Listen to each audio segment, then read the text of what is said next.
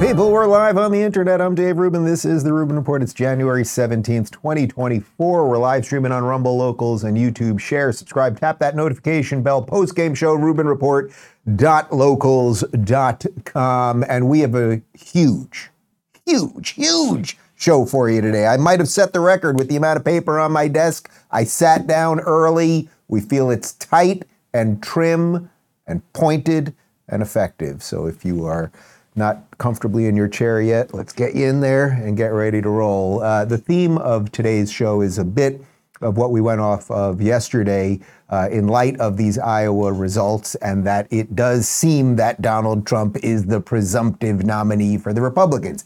Anything can happen. It doesn't change any of my feelings that I've been telling you for the last year about Ron DeSantis and all that stuff. But you gotta, if you're DeSantis or even if you're Nikki, right now, the one thing that you have to do is lay out your path. Like, it's not about having another debate. It's not about having a town hall or anything else. It's about like, hey, Trump won Iowa. Here's what's going to happen in New Hampshire. Here's the path going forward for me. I haven't heard either one of them say that yet. If it's there, I'd love to hear it, but that's not really what today's show is about. Today's show is about what the reality of the situation is, right? Because as I always say to you guys, I don't demand the world just sort of bend to me. I'm a realist. I see the world as it is, and then I operate accordingly. So what we are going to talk about today is, if Trump is the nominee, how do we help him level up right now? Because between the deep state and that swamp, and now the World Economic Forum, which is having their annual meeting in Davos, Switzerland right now, there are going to be major issues that this guy is going to have to deal with, on top of the fact of the media going after him and the court cases and everything else. So what I don't want to do for the next year is just sit here every day and be like, he's the nominee and I love him and I'll never criticize him, and there's plenty of other shows you can watch for that. But what I do want to do here is try to hold him to a higher account, show you that if he fails us, that there are other options, and there actually still are other options, and that we can actually fight for something a little bit better. So let's just freaking dive into all of it. Oh, and I want to start actually with it's going to seem like a bit of a sidebar, but I think you'll follow me there. I want to start with a clip that was going viral over the last couple of days. It's a clip of Bill Maher's stand-up. This is from about 20 years ago. I think this is around 2003, an HBO special that he did. Bill Maher, he still considers himself a liberal now, right? He's like one of the last liberals now, non-woke liberals. But 20 years ago was certainly within what the mainstream liberal position was, okay? It's not the mainstream liberal position anymore, say, defending free speech, individual rights, actual anti-racism, etc. But Bill had this clip going around about that you should be intolerant of intolerance, and I think that'll set us up nicely today. But you have to understand, you have to embrace the values of Western civilization. They're not just different, they are better, okay? I know a whole generation has been raised on the notion of multiculturalism, that all civilizations are just different. No, not always. Sometimes things are better. Rule of law is better than autocracy and theocracy. Equality of the sexes, better. Protection of minorities, better. Free speech, better. Free elections, better. Free appliances with large purchases, better.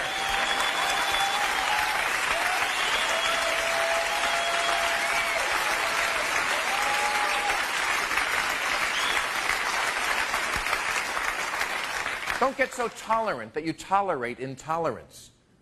Remember what happened to Salman Rushdie? He wrote a book, it got mixed reviews. Some people liked it, some people wanted his head on a stick.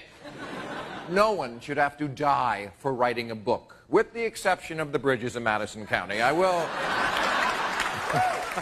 All right, that's great stuff, and that's 20 plus years ago, and it's true. It was true then, and it's true now. What he's referring to, actually, is known as Karl Popper's paradox of tolerance, right? You want to be so tolerant that you let everybody in and every idea in, but if you do that with no guardrails, no intolerance for the intolerant people, the people that want to chop people's heads off and kill you if you draw a cartoon and all of that stuff, then you are going to just end up impaling yourself, right? And isn't it interesting, because the specifics that Bill mentions there, things like defending free speech, defending equality. He says equality, not equity. He's talking about law and order. These are all the conservative principles of 2024. You all know how the spectrum has shifted on that. But what I want to do is apply that standard, the standard of intolerance of tolerance to Trump and sort of everyone that is now going to be the players going forward this coming year. That's how we're setting this thing up. And before I get to it, let me talk to you about Gravity Defier shoes. Guys, I want to take you on a journey behind the scenes of the shoe industry, where we'll uncover the stark contrast between a premium shoemaker and those simply riding on massive advertising budgets. Buckle up as I unravel the insights gained during this eye-opening exploration. Enter G-Defy shoes, a true departure from the ordinary, backed by a groundbreaking clinical study conducted by UCLA. Now picture this: while others have clung to shoes featuring run-of-the-mill memory foam sole for the past 5 decades, G-Defy stands apart with its patented and meticulously designed sole construction. This isn't about absorbing shock. It's like your shoes giving you a high five for every step, boosting you forward and adding pep to your stroll. G-Defy isn't going for the easy way out. They're not just grabbing any old sole off the shelf. No, they're on a mission to boost the biomechanics of how shoes work and fostering a movement that nurtures your body. Now, while others question the adequacy of their footwear, G-Defy is in the business of creating miracles. It's not just a shoe, it's an immersive experience, a device that alleviates pain and serves as natural footwear to preempt further wear and tear. Trust me, you want to be part of this revolutionary journey, and I'm thrilled that I finally am. G-Defy doesn't pour millions into celebrity endorsements to entice you, although you might have spotted G-Defy on some famous feet. Instead, their investment is channeled into the foundational construction of the shoe. But don't take my word for it. Explore the multitude of reviews and testimonials from ordinary individuals who attest to the miraculous impact of G-Defy shoes on their lives, available at the G-Defy website and platforms. Go to gdefy.com now, because your feet deserve more than another pair of shoes. And here's a little extra love for our podcast listeners. Use the discount code Rubin30 for an exclusive $30 off your order of $150 or more. Yes, you heard it right. A little gift from G-Defy to your feet. Experience the miracle that is G-Defy. And now back to me. Okay, so what we do not want to do is be tolerant of intolerance, right? We need to all level up what we're doing. The liberals, unfortunately, in the last 2 decades, didn't level up, right? They didn't heed the warning of Bill Maher right there. He was talking to an all-liberal audience. Guys, stop being so freaking tolerant of everything. Not every idea is good, okay? And now I want to apply that to what's happening right now, because Trump obviously is the presumptive nominee. Anything can happen, right? Like the guy could fall down the stairs, the court case, anything can happen. But conventional wisdom, he's the presumptive nominee at this point. What I want to see out of Trump is a degree of not just we're going to do this thing all over again. So first, I want to just show you a little video of Trump yesterday in New Hampshire. If you want to defend your honor, and if you want to defeat the radical left Democrats and save America, you must vote for your favorite president of all time, Donald J. Trump. That's me. Okay, so that's Trump being Trump, right? I'm your favorite president. We're going to defeat them. They're bad. I'm good, blah, blah, blah. That's all just fine, right? And that's the Trump that we know, and it's the Trump that many people love. It's the Trump that I voted for before. Okay, fine. We can support him, but I think what we have to do now is also put him on notice so that he doesn't just sort of fall back into some of the bad habits of hiring the wrong people, trying to make deals with Democrats who are always operating in bad faith, always propping up the mainstream media as it's trying to take you out, and maybe also realizing that you've made some mistakes along the way. I want to jump back. This is now 6 years ago, but this is 2018. This is Donald Trump, anti-globalist, anti-deep state Donald Trump at the World Economic Forum, which again is happening right now. They're having their annual meeting. And here he is with Klaus Schwab. Well, we've loved it. We think it's a great country, a beautiful country, and we have had a tremendous success. Yeah, great success. And this gentleman, as you know, he's done a great job. Thank you very much. Thank you. One more question. All right, so this gentleman, Klaus Schwab, who's the leader of the globalist movement, there's Donald Trump 6 years ago saying he's done a great job. So what I want to do is apply Bill Maher's argument, that paradox of tolerance, to Donald Trump right now, right? We have to be able to call balls and strikes. We have to be able to be intolerant of some of the bad ideas while we do see the writing on the wall that he is the likely nominee. Or we can just kind of bow to him, right? We can just bow to him and nothing will ever get better. It's not as if Donald Trump in and of himself at 78 years old or whatever he is suddenly going to magically get better, magically start thinking things a little bit differently at this moment. Now, he's done a lot of good in all of that, right? And he saw something years ago that helped a whole bunch of us see the world maybe a little bit more as it is, wrapped through, without the fog of mainstream media. But what I think we cannot do is just bow to him. So I want to show you a video. This is 2 days ago because Vivek is now campaigning with Donald Trump. But I want to show you a video 2 days ago where Vivek is on the campaign trail. So this is on Monday, on caucus day, trying to explain to this woman that she has to vote for him to save Donald Trump, meaning she has to vote for Vivek to save Donald Trump. Take a look. Oh, they are scared. And they will stop at nothing, but we're not going to let him get away with it. I've got fresh legs. I'm not wounded. And they're not going to let this man do it. You know, when you said eliminate, that gave me a chill. Because I'm scared. Because you think it's false or because you think it's true? I think it's true. Yeah. I think they will stop at nothing to stop them. Stop Trump. It's sad, but it's the truth. It's the sad, but it's the truth. So I'm asking you to do your part, and we're going to. You know, we can do this. We can do this. They say, "How do you feel about the United States?" And I say, "I'm worried and I'm fearful." My job that you don't have to feel that way in this country. But we're losing it. We're losing it. It pains me to hear that. We need people like you. Young, vibrant. And that's where our founding fathers were. Yes. It's 1776 moment, so I want your support at that Iowa caucus. I get emotional. I'm emotional about this country. I need your support on Monday night. You do this, I'm going to do my part. Okay, you're picking at my shell. You are. Yeah. But, you know, I've got commitments. It's about this country. It's about this country. You want to save Trump, you vote for me. I'm telling you that. You vote for Trump. You're sending him. He's a sledgehammer. No, but you're sending him to his own demise. You're falling into the trap that not only a country's falling in, that he's falling. You want to save Trump, you vote for me. I need your support at the Iowa caucus. That's a good argument. Okay, so 2 days ago, there is Vivek saying, if you want to save Trump, you vote for me. I've got fresh legs. I'm not wounded. They are never going to let Trump be president again. Vote for me. The hug. Now I get it. He's a salesman.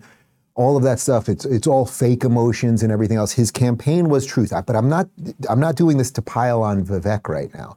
I'm not. At the end of the day, candidates. I almost said comedians. Candidates see the writing on the wall, and then you end up allying with people. And I do think they had a deal at the beginning.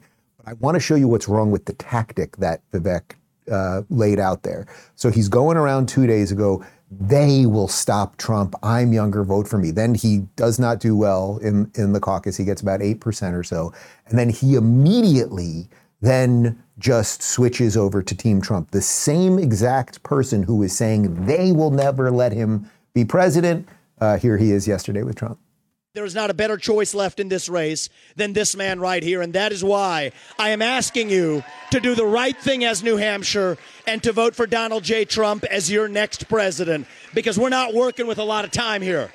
If our kids are in high school before we get this right, we don't have a country left. That's what it means. We've been celebrating our diversity and our differences for so long that we forgot all of the ways that we are the same as Americans, bound by that common set of ideals that set this country into motion. We believe those ideals still exist. This man is going to be your next president to revive them. Okay, so the messaging that he just said there, I agree with all of that. Of course I agree with all of that. What I'm trying to show you here, though, is that if we don't call balls and strikes, again, his campaign slogan was truth. There he was saying, that man will never be president. Then the results don't go his way, and then he's on stage saying, we must support this man. If we just always forget the behavior that everyone does all the time, if we just play into everyone's delusions, we will not get this thing back in sort of semblance of sanity. I just want to show you this 10-second clip of Trump and Vivek almost kissing here. There's definitely some weirdness between these two because it's clear there was some sort of deal cut. It went a little bit awry as Vivek got some momentum. Now Trump, you can sort of see it. He feels like Vivek is kind of the future. He's a little bit sharper than him. And here they are with an odd kind of hug kiss moment. It's kind of funny.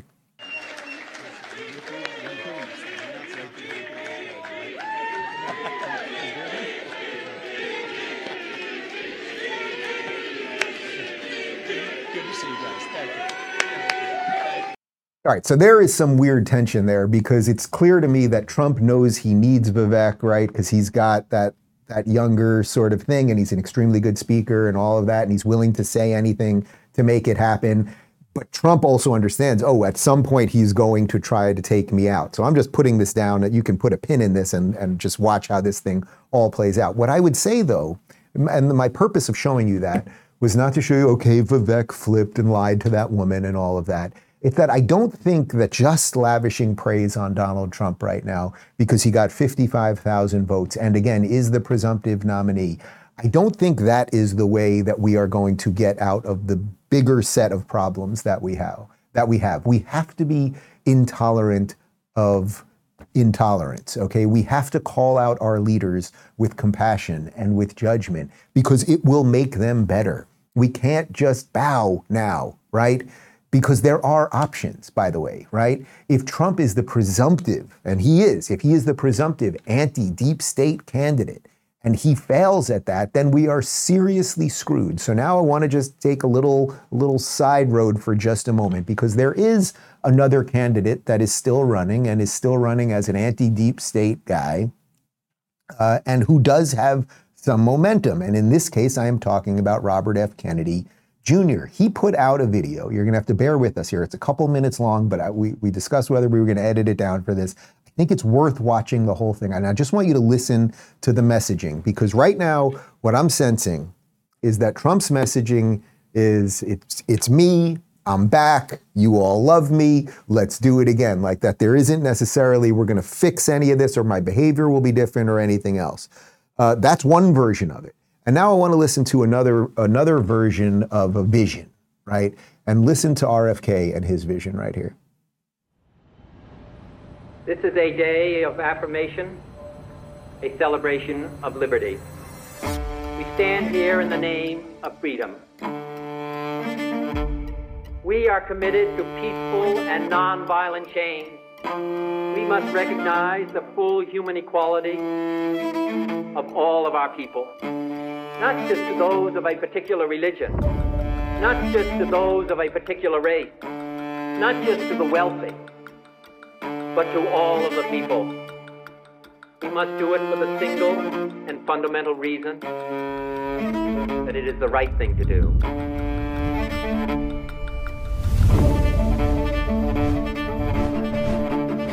A new twist this morning for the country's most famous political dynasty. RFK Jr. Robert F. Kennedy Jr. Independent on October 9th in the state that it's time to heal a divided nation and return the power to the people. Robert Kennedy Jr.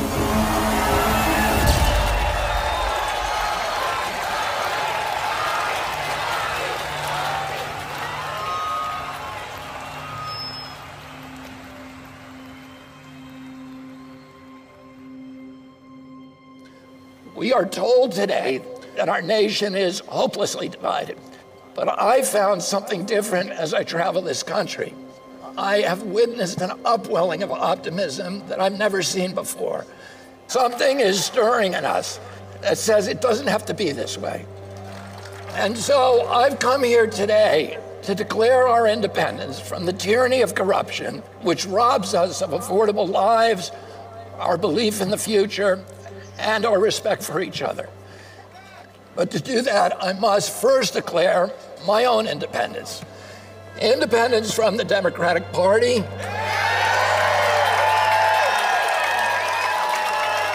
and from all other political parties. I haven't made this decision lightly.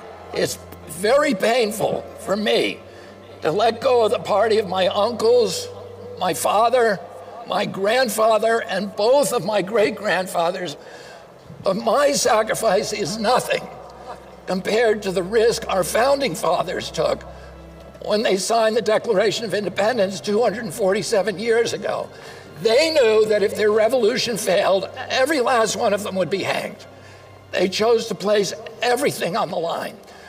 When John Adams put his pen down after adding his signature to the Declaration, he turned to those present and he said to them, sink or swim, live or die, survive or perish. From this day on, I am with my country.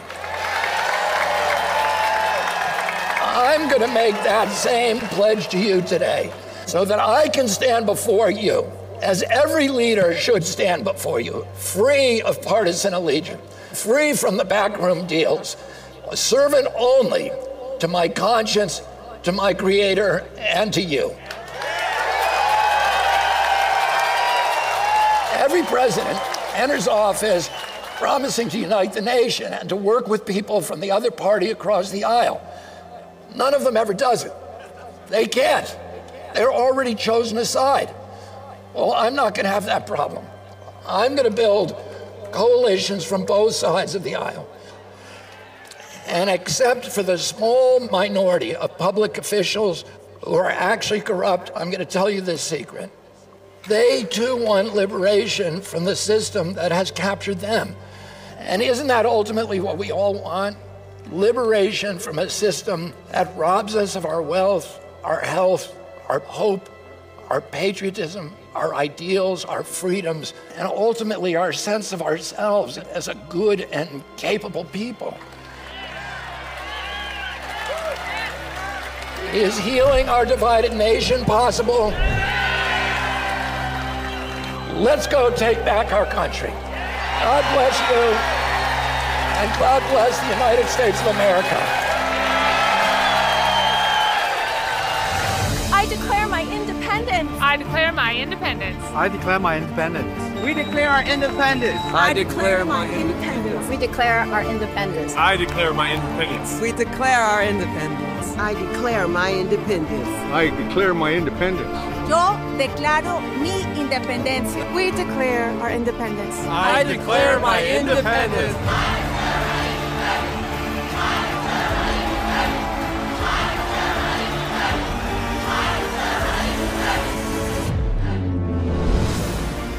Few men are willing to brave the disapproval of their fellows, the censure of their colleagues, the wrath of their society. Moral courage is a rarer commodity than bravery in battle or great intelligence. It is the one essential, vital quality for those who seek to change the world. I'm Robert F. Kennedy Jr., and I approve this message. Okay, thanks for bearing with us on that. I hope you felt what I felt while watching it. Now, I just want to get in before any of you who are probably watching that going, wait a minute. Dave said that he would support Trump if DeSantis was out, and now he's playing a video by RFK, and why am I talking like this? I am just trying to show you that there is a vision out there that is also good, and what I want to push Trump towards, if he is the presumptive nominee now, what I want to push him towards is a vision that is a little bit closer to that. Not just I'm back and you love me, right? And I'm going to get all the people to bow to me and wave to me and tell me I'm the greatest. But something that is truly American, right? To link it to the Bill Maher thing, I want Trump to sort of start being intolerant of the bullshit that he will be surrounded by. Because that is the only way that we are going to fix this thing. And RFK does have, by the way, a chance here. He does actually have a chance because we know that only about 30% of Republicans really love Trump. It's hard to know what percentage of Democrats really love Biden, but it's probably around 30%. And then you get all these people who kind of, pinch their nose and vote for these guys. But if you had a viable third-party candidate who was actually on all the ballots and everything else, you only need about a third of the people to like you, and he's polling already around 25%. I'm not saying he's going to be president. I have more disagreements politically with RFK than I do with Trump. I'm just saying I think this is a moment. This is a moment now where we can sort of push all of these guys, Donald Trump in particular, to be a little bit better. I want to show you this video of RFK because he was on the Howie Mandel podcast. And there's still so much confusion over COVID. And one of my frustrations with Donald Trump is that he seemingly has shown no regret related to lockdowns or related to Operation Warp Speed or anything else. So if it's like, if we don't look back on that stuff and be like, all of us made mistakes, all of us accepted narratives, blah, blah, blah, then we are doomed to do it again. And I don't want Donald Trump to make all those mistakes again. Listen to how effective and thought out RFK is here as he just debunks nonsense in real time. A clinical trial study, you had 22,000 people who took the vaccine and 22,000 people who got the placebo. And what the result was, after 6 months, they had to hand that data to FDA in order to get the emergency use authorization. What that data showed, that in the vaccine group, there was one COVID death of 22,000 people over 6 months. Right. In the unvaccinated group, there were 2 COVID deaths. So of 22,000 people. So that allowed the company to tell the public the vaccine is 100% effective. 100%, but that's a misnomer. 100% effective in as far as, because I saw people on the news going, well, I got the vaccine and I still got COVID. They never said you won't get COVID. They just said that it'll kind of pull back the severity of it. So the fact is, that's well proven. You had double the deaths without it. But Howie, listen to this, okay? Okay. If this makes any sense to you. They say, what they're saying, out of 22,000 people, there was 1 COVID death among the vaccinated, and there was 2 COVID deaths on the unvaccinated. Double. 22,000 people. So, and that allowed them to claim it's 100% effective. Effective for what? You can't use the word effective. You remember they kept saying it's 100% effective. No, they just said it'll negate the severity. If you go on the internet, you can see Tony Fauci. But the word effective didn't say you won't get, I never heard you won't get COVID. Oh, yeah. Well, this is a different subject. But yeah, in fact, I saw a tape yesterday of them all, of Biden, Fauci, Gates, Burla, all of them saying, if you take the vaccine, Rachel Maddow, if you take the vaccine, you can't get COVID, you can't pass COVID. I didn't see that. Okay, well, you know what? Can I play it for you? Yeah. All right. Wait. Here, it doesn't matter what Rachel Maddow said. No. Okay, I don't want to relitigate all that, and I know what you were all thinking as you were watching it. Yes, RFK, you're telling the truth. Those videos do exist, and Howie Mandel, you're an idiot, and blah blah blah. Okay, fine. My point in showing you this, and I know nobody wants to relitigate COVID right now, and I think one of the problems that DeSantis had during this campaign is that everyone thinks we're just on the other side of COVID and it's never going to matter again, so people don't even care who did the right thing during COVID.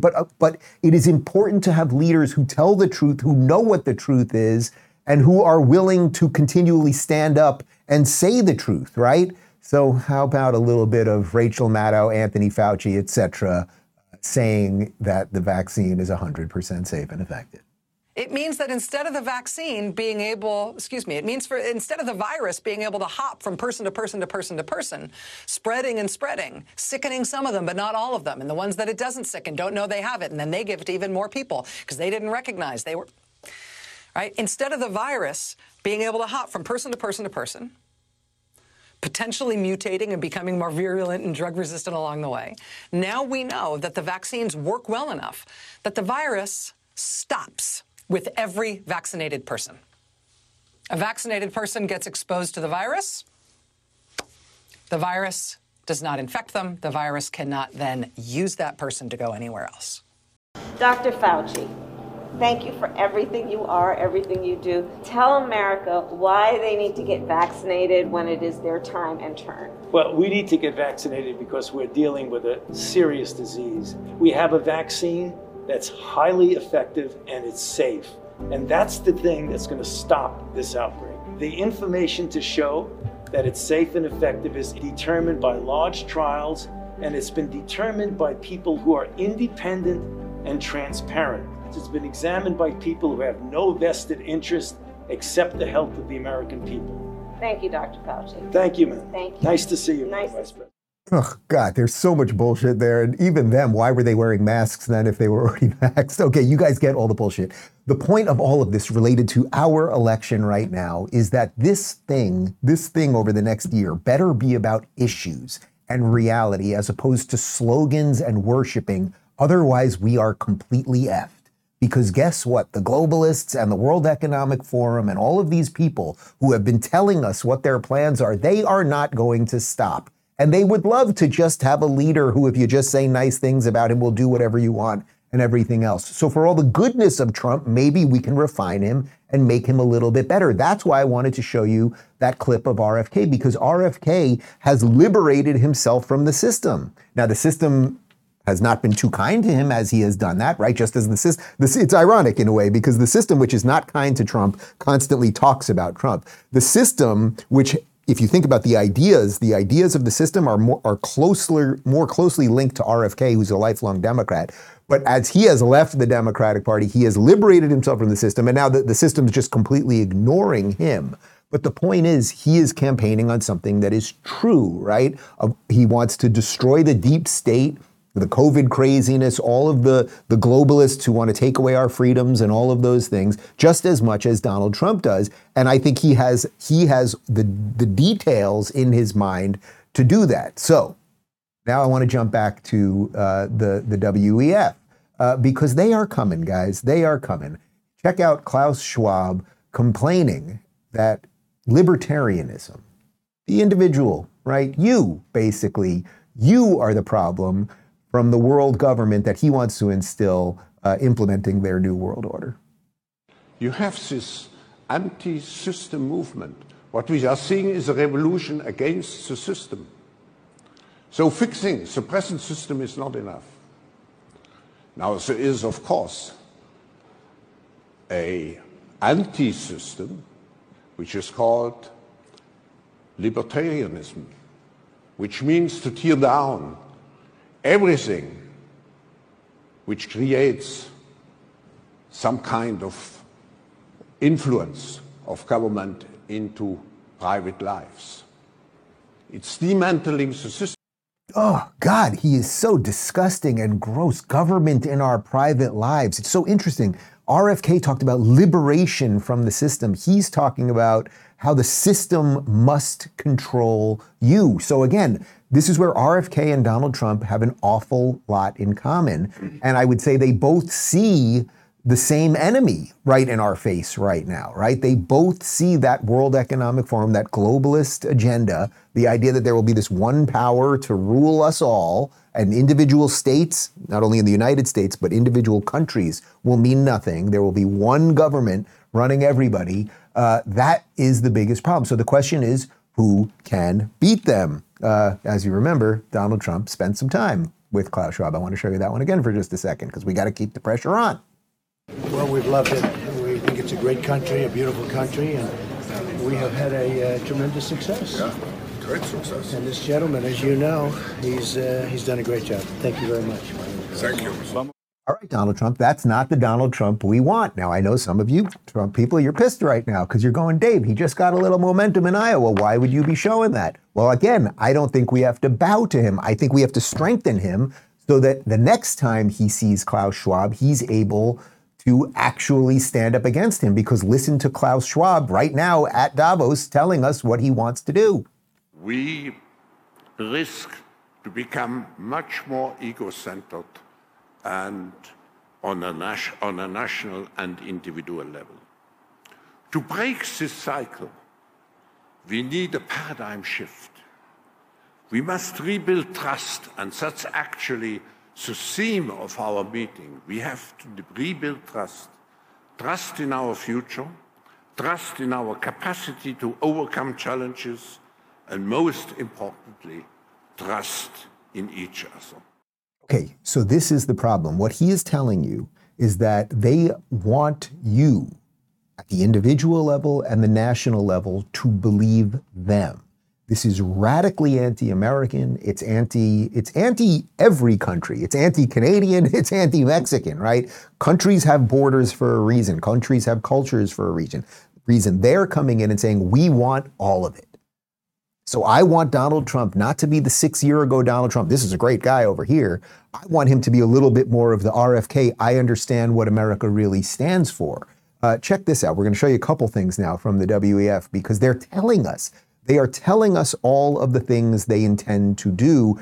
And these are much bigger problems than the problems that the Democrats are. The Democrats are giving us all sorts of problems on our streets and everything else. These guys are giving us sort of existential worldwide problems.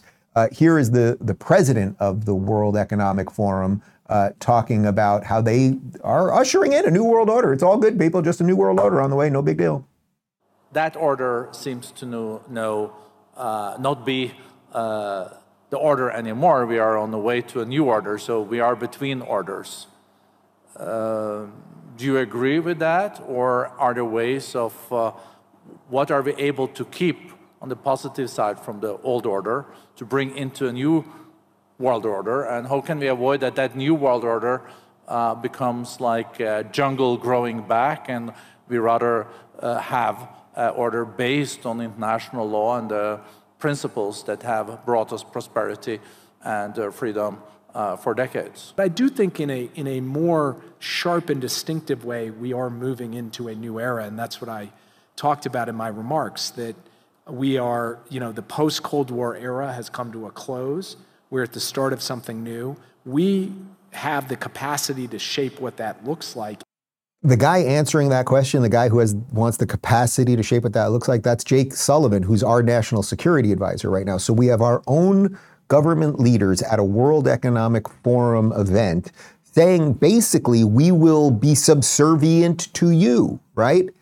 We as Americans, whatever you guys figure out here, that's what we're going to usher into our country. It's radically, radically anti-American. Now I want to show you a video of the president of the European Commission talking about how, people like me sharing this information is mostly misinformation. For the global business community, the top concern for the next 2 years is not conflict or climate. It is disinformation and misinformation, followed closely by polarization within our societies. These risks are serious because they limit our ability to tackle the big global challenges we are facing. Changes in our climate and our geopolitical climate, shifts in our demography and in our technology. This is a time to drive global collaboration more than ever before. The level of insanity from these people is off the charts. If there's a chart, it doesn't fit on that chart. The top concern of these people is not conflict or climate. Now, I know in reality it's not climate. That's completely made up. But suddenly, it's actually that you might think differently than them. That's what they mean by misinformation. These people are out there thinking for themselves. That is a way bigger problem. They've been telling us the Earth is going to end, right? Climate's going to, what did AOC say? We got 12 years. That was like 4 years ago. We got 8 years left. But now misinformation is a bigger problem. That conflict, I mean, we're looking at a war in the Middle East. We're looking at the Russia-Ukraine thing. But misinformation is a bigger problem because the only way they can get the complete control over everybody that they want is if they make sure that everybody believes in their dystopian psychotic project. Check this out. Speaking of psychotic projects, this is a video of a Harvard University disinformation expert, and she really wants to push the WEF to figure out ways to shut us all up. And it's one of the reasons this issue has become so vexed in the United States, because now ordinary people are getting a lot of disinformation in social media, much of which is coming from private sector interests, but then it gets amplified when it gets reposted and resent by ordinary people who think, oh, this is interesting, I'll pass this on. But then it's also being amplified at the top. So I think the private sector has largely stood by and allowed a lot of really damaging things to happen, things that in the long run will not be good for liberal democratic capitalism. And so I really hope that the World Economic Forum will take this issue on board and think harder about the role that the private sector can play in standing up against disinformation. There's so much here. I mean, she wants liberal democratic capitalism. That would be good at an individual country basis. That's what the Western world has been based on for the last, well, basically post-World War II, right? That's what it's all about, that every country can have an economic policy, we can trade freely, all of those things. We have different countries operating differently and experiments going on, and some countries work one way, some countries work another. They're the ones trying to crush that freaking thing. And what she's really worried about is as they usher in the thing, crushing liberal capitalist democracies and all that, that you're going to be upset about it. So who are they really upset about? They're upset about that Elon Musk guy, who, by the way, was not invited to the World Economic Forum. We're good at saying, was this automatically generated or not? And I think that we're saying, is this real information or disinformation? That's actually been a role that goes way beyond AI. And that's a role that traditionally the media has stepped up to play. And I think that's the right place for a lot of these questions around this to be centered, with the support of technologists to help you better tell those stories and differentiate truth from fiction. Sorry. I'm going to let both of you jump in. I just wanted to add, however, not all tech CEOs admit that they're not good at every single thing. So I thank you for that. At least one tech CEO hasn't been invited here who likes to think he's very good at media as well. He's just one of the, I hate those asexual, we didn't invite him because he's a little different from us. Yeah, the one guy, they're talking about Elon Musk, obviously, the one guy who has opened up Twitter so more of us can share ideas, so we can debunk things in real time, so that community notes, their fact-checking apparatus, can call out the bullshit from our politicians and from people like them, and that's what they hate the most, so they didn't even invite him there. But okay, so if they can gain control, they don't have control of X, but if they can gain control of the rest of the tech companies and the algorithms and everything else, that's pretty scary. But there's some other scary things that they have planned. Super COVID. Have you heard about this? Disease X. This is the next one coming on the pike. I mean, they have this thing freaking planned already, and they're telling us. So this is WHO president. His name is Tedros. His last name is very good. It's tough. Ghebreyesus or something along those. How'd I do there? Ghebreyesus. Tedros Ghebreyesus. Like a Star Wars character, and he's kind of Star Wars Sith level evil. Here he is talking about Disease X, which is on the way. Disease X, it's attracting a lot of attention, and I hope you have seen in the social media. But it's not a new idea. The first time we used the terminology was in 2018. There are things that are unknown that may happen.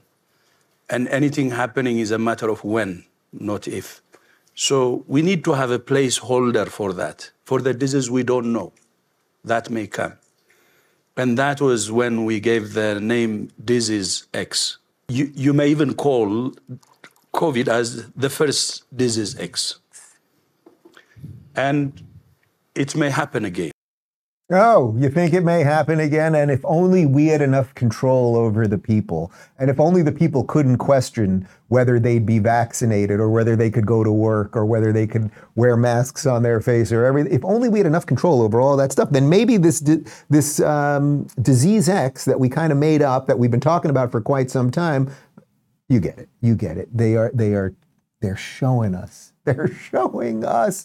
And that's why they don't want a free internet like we have right now. That's why they hate Elon Musk and are trying to constantly take out Twitter and everything else. Here, let's just keep rolling. This is a meteorologist who is at the WEF, Carlos Nombre. And here he is once again touting the vaccines, which is just so extraordinary, but there's nothing that you can put past these people. One important issue, science communication, for instance. Have we communicated that the vaccines for the pandemic they were created in 10 months, the fastest in history? That saved more than 50 million lives if it took one more year. I mean, have we communicated that well? No, we did not.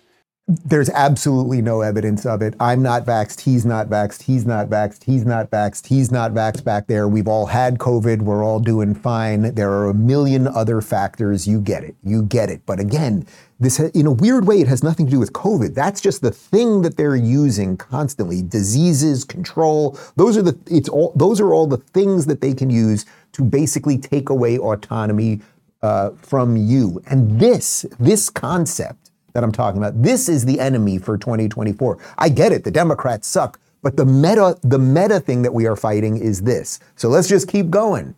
Here is another person at the WEF by the name of Jojo Mehta, claiming that farming and fishing must be stopped too because you're going to eat bugs and you're going to love it. I mean, ecocide as a word is becoming better known around the world, and the concept is generally mass damage and destruction of nature.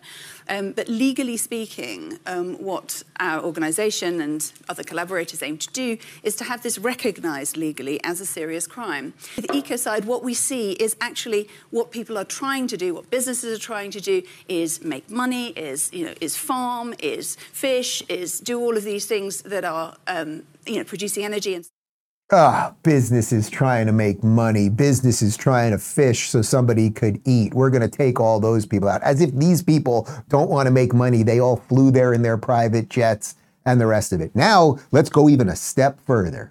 A step further is what's really coming on the other side of this, is that once they have complete control of your mind and your body, when you can go outside, what you're allowed to think, who you're allowed to talk to, social credit and all that, then you know who's really in charge at that point? They'll have their good lives, right? They'll still eat the steaks and all of that good stuff. But then it will basically be AI that will control everybody, right? The algorithms, what information you can get and when you can get it so they can make you believe anything, that is what will control everybody. So they are very, very big on pushing AI right now. And you'd need only read literally any dystopian fiction novel or watch any dystopian fiction movie to go, oh, maybe we shouldn't hand the control to the robots, but they've got to scare you about that too. It is not necessarily job displacement, but it is absolutely an impact. If you embrace AI, you're going to make yourself a lot more productive. If you do not, then probably I agree with the minister. You're going to find that you may not have a job. So you've got to embrace it. If you don't embrace the AI and the robots, you won't have a job. You'll eat bugs in the street. Okay, I know this is a kind of wide show right now because we started with Trump and all that. So now I want to bring this thing all together. They are telling you their agenda. This is the 2024 WEF agenda, and Donald Trump right now is the presumptive nominee to be president. He's running in 2024 to be president starting in 2025. But it's not just Donald Trump and America that's having elections right now. There are more than 50 countries having national elections this year, which basically makes up about half the world. 4 billion human beings on planet Earth will be voting in 2024, or at least eligible to vote.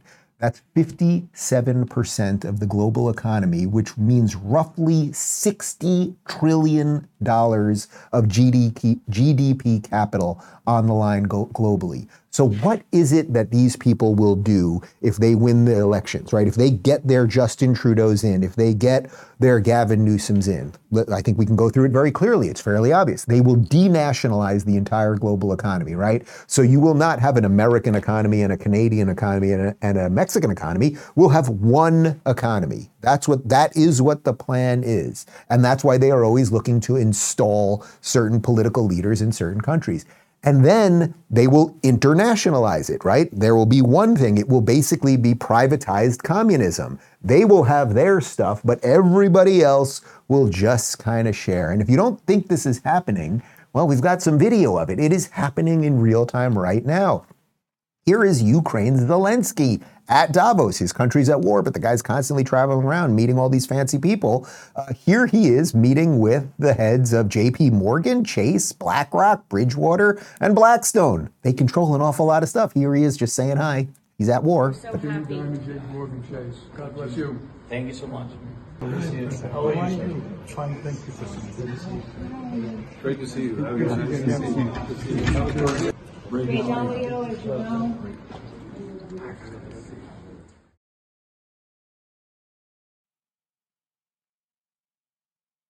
All right, you might be watching this going, Dave, this feels like Alex Jones level stuff, except it isn't really. We're just peering behind the curtain and showing you exactly what they are saying. Do you think there's a reason that they want control of the internet? Because when they have these meetings to figure out what they're going to do, they're not thrilled with all of the people that get to share this stuff on a free internet, because one day, once they have complete control, they'll just shut it down. So we got a little window to expose some of this. And again, to connect it to where we started, to make sure that whoever our president is in the United States, it cannot be Joe Biden or whoever the Democrats are going to usher in, because they want all this stuff. Whether it's Donald Trump or RFK or somebody else, Ron DeSantis doesn't even matter. We just have to equip them properly to be able to fight this stuff, because what they want, once they have the economic control over all our countries, is one government. That's it, one ring to rule them all.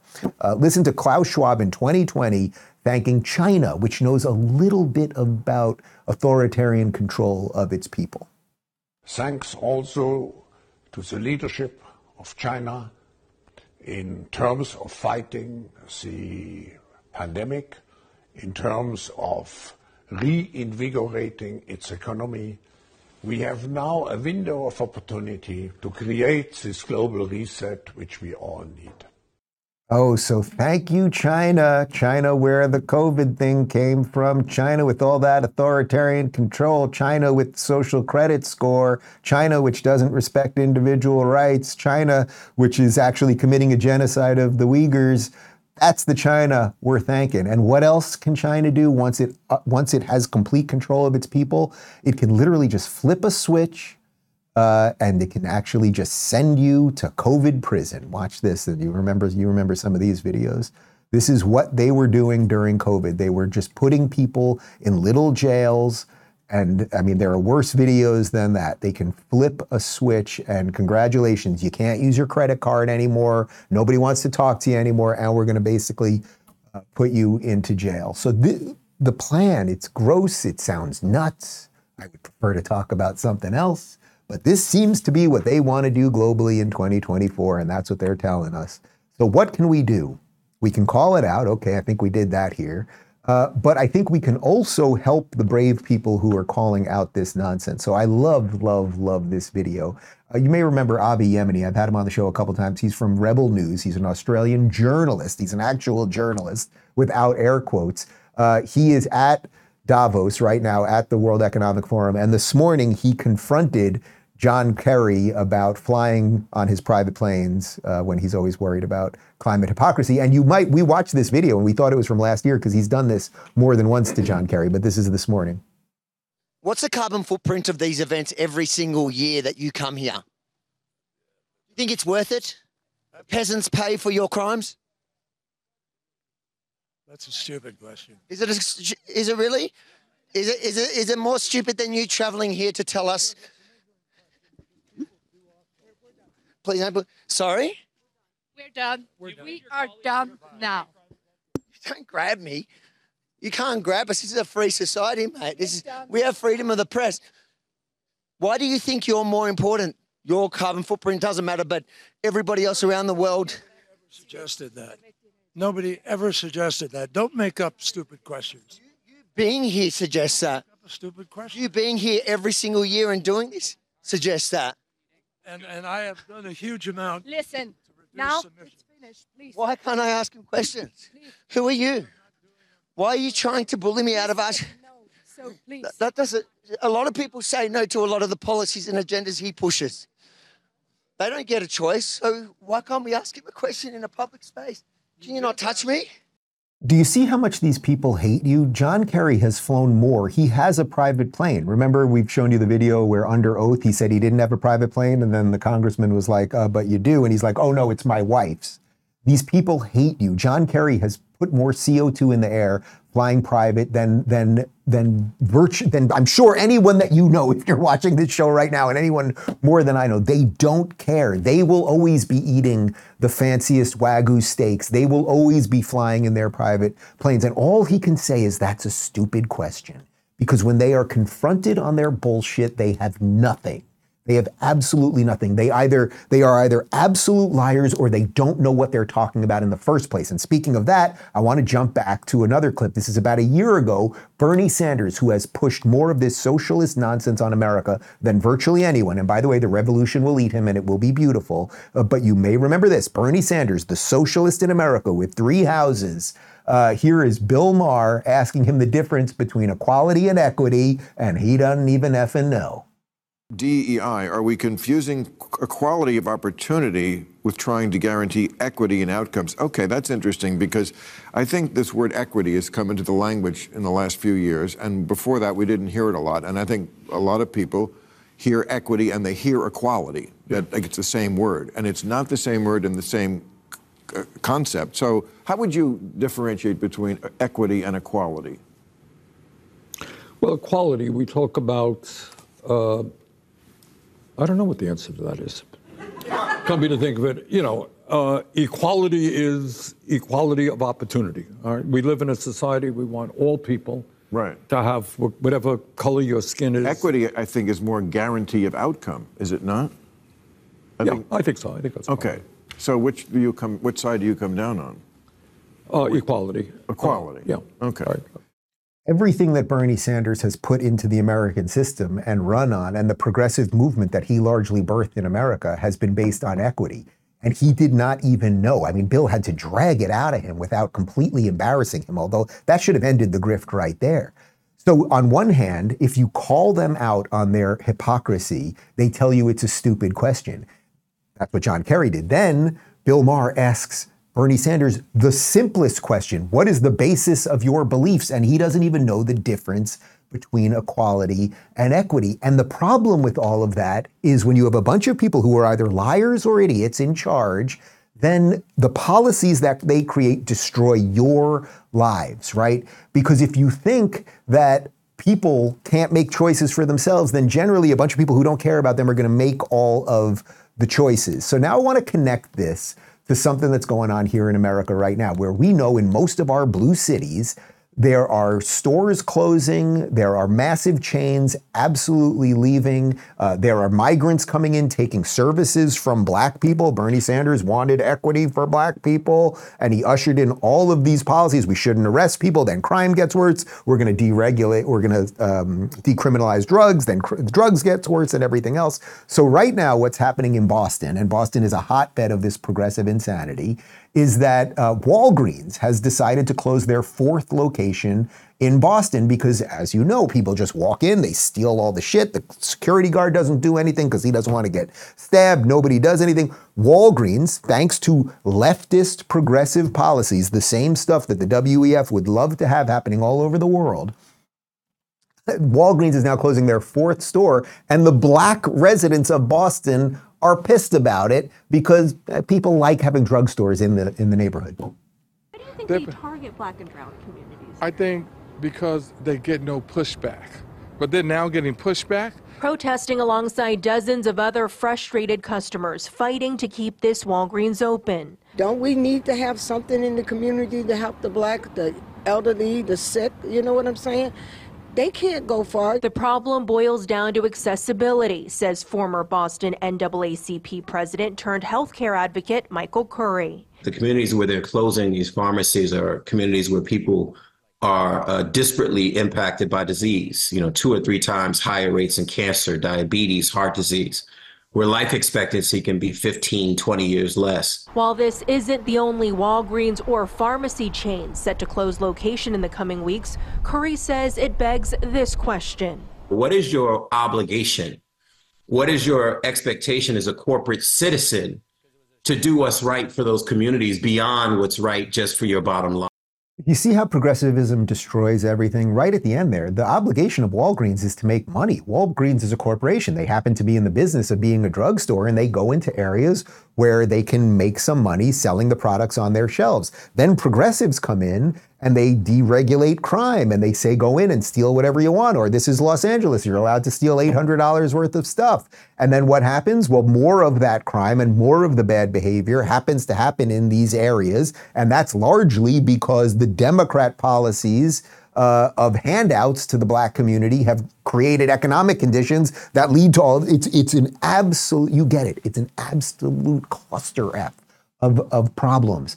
But they have done all of this because they said, give the government the power to do all of this stuff instead of the individual. So Walgreens is not, as a civic citizen? He called it, it's a corporation, but as a civic citizen, Walgreens should just stay here and keep losing money and keep having products be pulled out of their stores. And no, they shouldn't. They should do whatever the hell they want to do as a corporation. So what is the solution to all of this? What is the solution to the worship of politicians? And what is the solution to handing off all of your decision-making power to people in Davos and everything else? Well, how about first we call it out? That would be pretty good. Call it out on the Davos stage. That's easy right now. They don't have have control over us right here just yet. They have some level of control. But let's call out John Kerry, right? Let's call these absolute frauds out. John Kerry, who stands far more for a one world government than for the government of the United States. And the man was almost president of the United States, let's not forget. Then let's call it out on the American stage, the bad actors that we have right here, the Bernie Sanders, who apparently don't even know what they've ushered in, or the Joe Bidens, who Joe was supposed to be the moderate, who has now ushered in 3 years of progressive insanity. Call them out. Number three, you know what we could do? Call out your local community if they're doing bad things. So if you live in Roxbury, Boston, where those 4 Walgreens have closed, call out your local civic leaders, your local mayor and everybody else who were like, oh, you know what? We're just going to decriminalize stuff and we're not going to have laws and everything else. Call them out. It's not Walgreens' fault. It's their fault. Okay? And then you know what you could also do? You could call out the nonsensical people who, rather than doing good, just say they are doing good. You might remember this one from that guy that they hate. About that, because this goes, we're talking about power and influence, and I'm saying what I care about is the reality of goodness, not the perception of it. And what I see all over the place is people who care about looking good while doing evil. F them. Okay? Should have just ended the show right there. What else can I add? That is the point. All of those WEF people, all of the Bernie Sanders types and the John Kerry types and all these people, those are the real enemies. They pretend they're doing good while they are doing evil. And until enough of us are just like, F them, and then we're going to coalesce around a whole bunch of better people and better political leaders who are going to get us out of this mess. That's how we fix this thing. Not just by worshiping, not just by praying that somehow it's magically going to be fixed, but by actually getting a little sweat equity in this and doing it a little bit better. I know this was a wide show. I know we did a lot. I think I was able to bring it together. If you have any thoughts on that, let us know in 30 seconds. RubinReport.locals.com, post-game show. You can ask me questions. You can comment and all that good stuff. By the way, tomorrow, our 11 a.m. show, our normal 11 a.m. show, Megyn Kelly will be co-hosting it with me, and we'll be going through what happened in Iowa and sort of the path for everybody getting out of there. Oh, and we leave you with a cold close. We did a little comedy skit, as the kids say. Mark Cuban, who's been a big fan of diversity, equity, and inclusion. I decided that, yes, I'm 47 years old. I got a torn ACL in my knee. I'm, 5'11", maybe on a good day. I'd like to play for the Dallas Mavericks. So we tried out. Next into the tank is a modern version of a traditional machine. Hey, Sharks, I'm Dave Rubin, and I'm here to try out for the Dallas Mavericks. What are your pronouns? My pronouns are she, they. How long have you played for? I've been playing for about 35 years, but more importantly, my husband's gay. What college did you play at? I played at Howard University, a historically black college. Oh, cool. Who's your favorite African American? Elon Musk. And what's your three-point percentage? 30% as a she, 42% as a they. So what's your vertical? High enough to jump Donald Trump's wall. Okay, and what would you say your signature move is? Funding lower-class abortions from out of state. Hey, what's your favorite warm-up music? The national anthem, while kneeling. All right, I like what I've seen so far. You really love the game, but who is your favorite player growing up? Number 32, Karl Malone. Sticking all kind of hell up their butt. Congratulations, man. You're the newest member of the Dallas Mavericks.